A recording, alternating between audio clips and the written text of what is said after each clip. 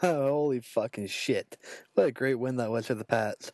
Like, I know this is a fancy football podcast and everything, but god damn, Brady was incredible. God damn! Thanks, noob.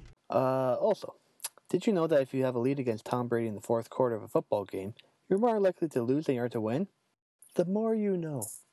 Alright, enough about that. Let's get back to our regularly scheduled programming. Hello and welcome to the Gridiron Gamers podcast for week 3 of the fantasy football season.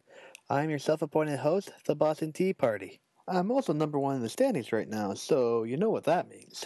Come, bow before your king. Bow, you shits. Okay, now let's get into the matchup rewind. Josie's on a vacation far away. Come around and talk it over. So many things that I wanna say. You know I like my girls a little bit older. I just wanna use your love tonight. I don't wanna lose your love tonight. Okay, so the first matchup from week 3 featured all the team Mr. Roger Hood's neighborhood being thrown into the sea. In other words, I beat Dosky this week to stay undefeated and keep Dosky winless. Praise be to Stafford. I took the early lead with Watkins going full ham on Thursday night and never looked back. Meanwhile, Dosky's bench outscored his starting lineup 86.62 to 71.81. Ouch. How has Dosky won this league twice?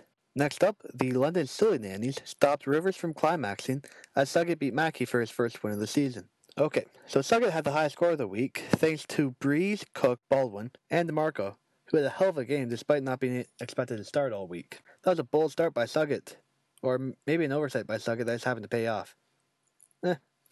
Meanwhile, Mackey benched Hyde and Garcon, who had monster weeks on Thursday night. But even if he started them, Mackey still would have lost. So, I guess there's that, Mackey? Up next, there was no whining in the Gumball. Well, maybe some by Nick. Yep, that's right. John beat Nick in the first Gumball of the season. How the hell did that happen, you might ask?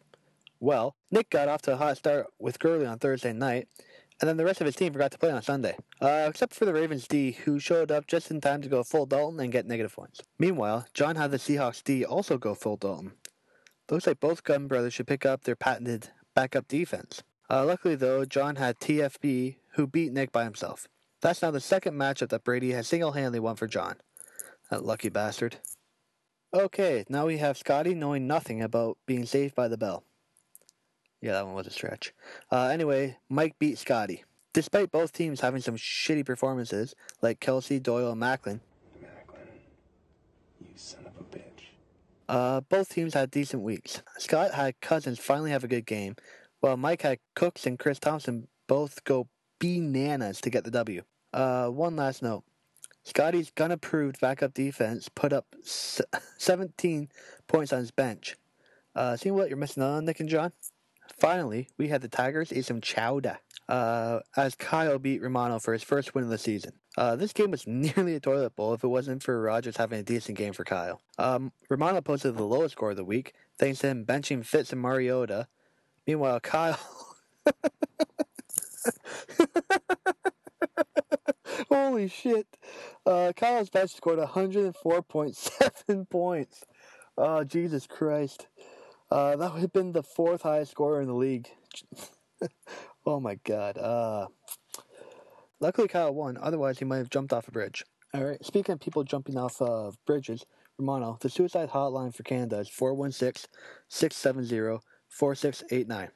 We know your fantasy teams are bad right now, but just remember, Dosky's team is worse. So there's no need to actually pull the trigger. Also, this is why you should join the Dynasty League. Okay, so last week I took myself, Mackie, Nick, Scotty, and Kyle to win, which means I went 2-3 this week, which puts me at 9-6 on the season. This is my first week where my predictions went below 500, but really you can't blame me. That was a fucking messed up week of football. The Jets win. Okay, moving on to player movement. There are still no goddamn trades. Come on, people. We need to fill out the trade tracker on the subreddit. Oh, fuck it. Well, let's just skip right to projections. Alright, first up we have Mike taking on Nick. Nick has Powell starting at running back for his favorite team, the Jets. But the matchup he'll really want to watch is Atlanta and Buffalo, since he has Matty Ice and Shady both playing that game. Personally, I wouldn't start Ryan because the Falcons are going to start running out the clock by the second quarter. Meanwhile, Mike has Carr taking on the Broncos in Denver, which is probably going to end badly for him. He also has T.Y. Hilton up against the Seahawks secondary, so this is going to be a really tough week for Mike. I'm going to take Nick to win. Up next, Dosky's taking on Suggett. Dosky actually has some good matchups this week, with Wilson taking on the shitty Colts secondary, and Diggs up against Detroit's non-existent pass defense. He also has a Jai up against New Orleans, although Jay Cuddy will probably throw all day there, so Jai might not get much. Suggett's playing Baldwin to try and mitigate Wilson's big day, and he also has Bennett starting, so that if he catches a touchdown, Dosky will be happy for his football team, but miserable for fantasy. Good strategy, Suggett. I'm going to take Dosky to win this game and finally get in the W column, although as of right now, he's not starting at kicker. Next up, we have yours truly taking on John, fresh off his big win in the Gun Bowl. I have Stafford at Minnesota, which will be tough for him, but I have faith he will bring me many fantasy points. Praise be. I also have Parker at New Orleans, which should net plenty of garbage time points. John, meanwhile, is actually a Patriots fan, starting Gilly, Brady, and Ghost. He also has AJ taking on the Browns. Shit. Yeah, I'm going to take John to win this one. That fucking sucks. Next up, we got Kyle taking on Mackey. Kyle has Rodgers and Howard both playing on Thursday night, so he should get off to a big start. But other than that, Julio Buffalo is going to be his only source of points. Mackey is boldly playing Cobb on Thursday night, but the ironic thing is, Cobb won't be playing on Thursday night. Oh shit, this guy's update on my phone, he probably is. Well, that joke doesn't work anymore. Despite that, he still has K-Hunt, Zeke, and Freeman, so I'm going to take Mackey to win this one. Next up, we have Romano taking on Scotty. Oh, and gotta hit that big red button because we got a toilet bowl there, ladies and gents.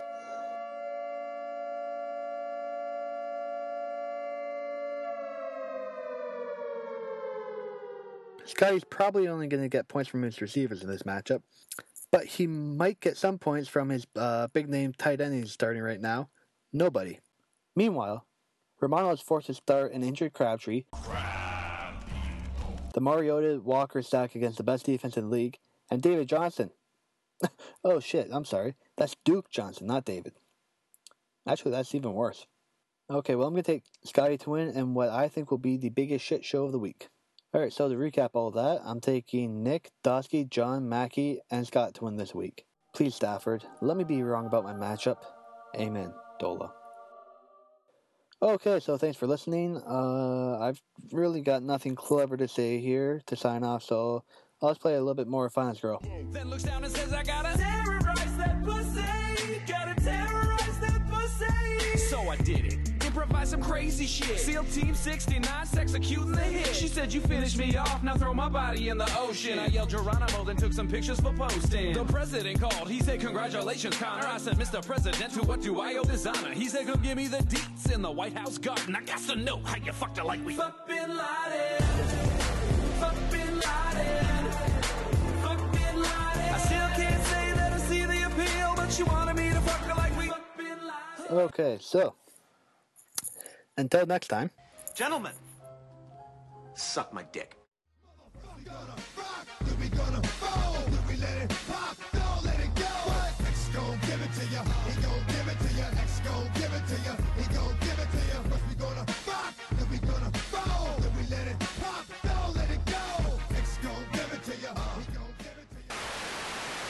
Bow! Bow before your king, you shits! Oh, fuck me. And then the rest of his team forgot to play on Sunday.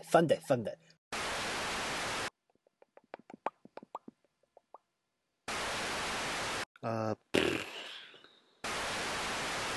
my god, I'm butchering this fucking joke. Finest girl I've met in my whole life. Gotta take her home, make her my wife. So she was a freak when she started talking. She said, fuck me like we fuck Bin Laden. Ooh, whoa, that girl was a freak. She said she wanted me to fuck her harder than the military. Fuck Bin Laden.